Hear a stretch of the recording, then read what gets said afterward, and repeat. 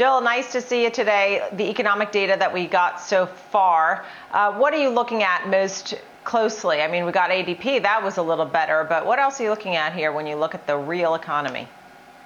Well, Nicole, of course, we have jobs coming up on Friday as well, so it'll be interesting to see how they compare to ADP. But I've done a lot of work with this with our chief economist, Phil McIntosh, and we always take a look at where we're seeing performance within the economy. And in the U.S., production indexes are finally slowing in response to the increased COVID cases, but they remain solidly in growth mode. But services and small businesses remain the places most hit in the U.S. Restaurant spending isn't returning to normal. We all eat takeout 2.5 times as much as we used to and eat in restaurants about half as much. So that's reflected in small business data. Some are expecting the U.S. jobs recovery could come to a halt in January while we wait for vaccines to roll out. And of course, this data isn't forward-looking. It's always catching up to our current environment.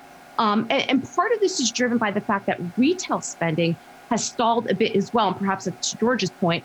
Although that doesn't mean a new round of checks are the right way to expand the deficit. And we'll hear a lot of debate around that.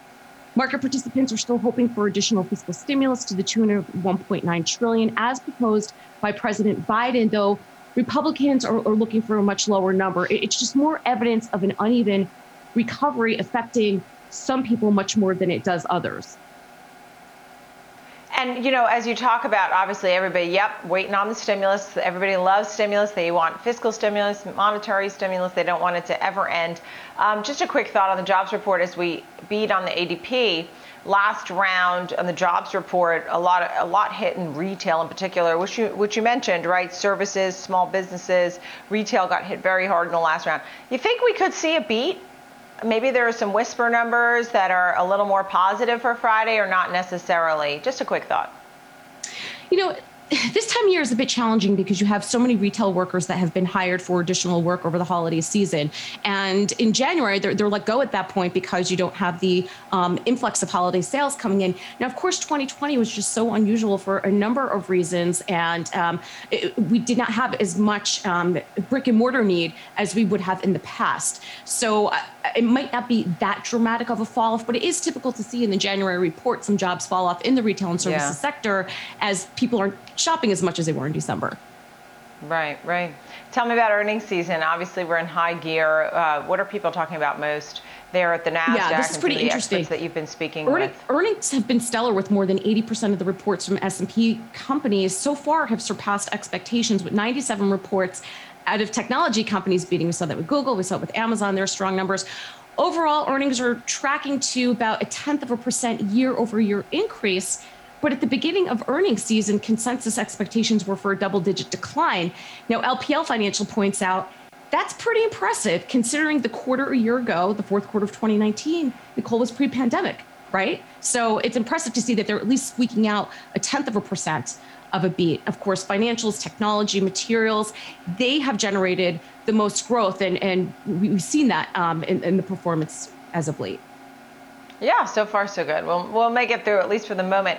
And last but not least, Janet Yellen, U.S. Treasury. There's been a lot of talk about market volatility, about the high flyers, right? GameStop and the others. What do you think they're doing and talking about in these meetings specifically? Do you think we will actually get some sort of regulation?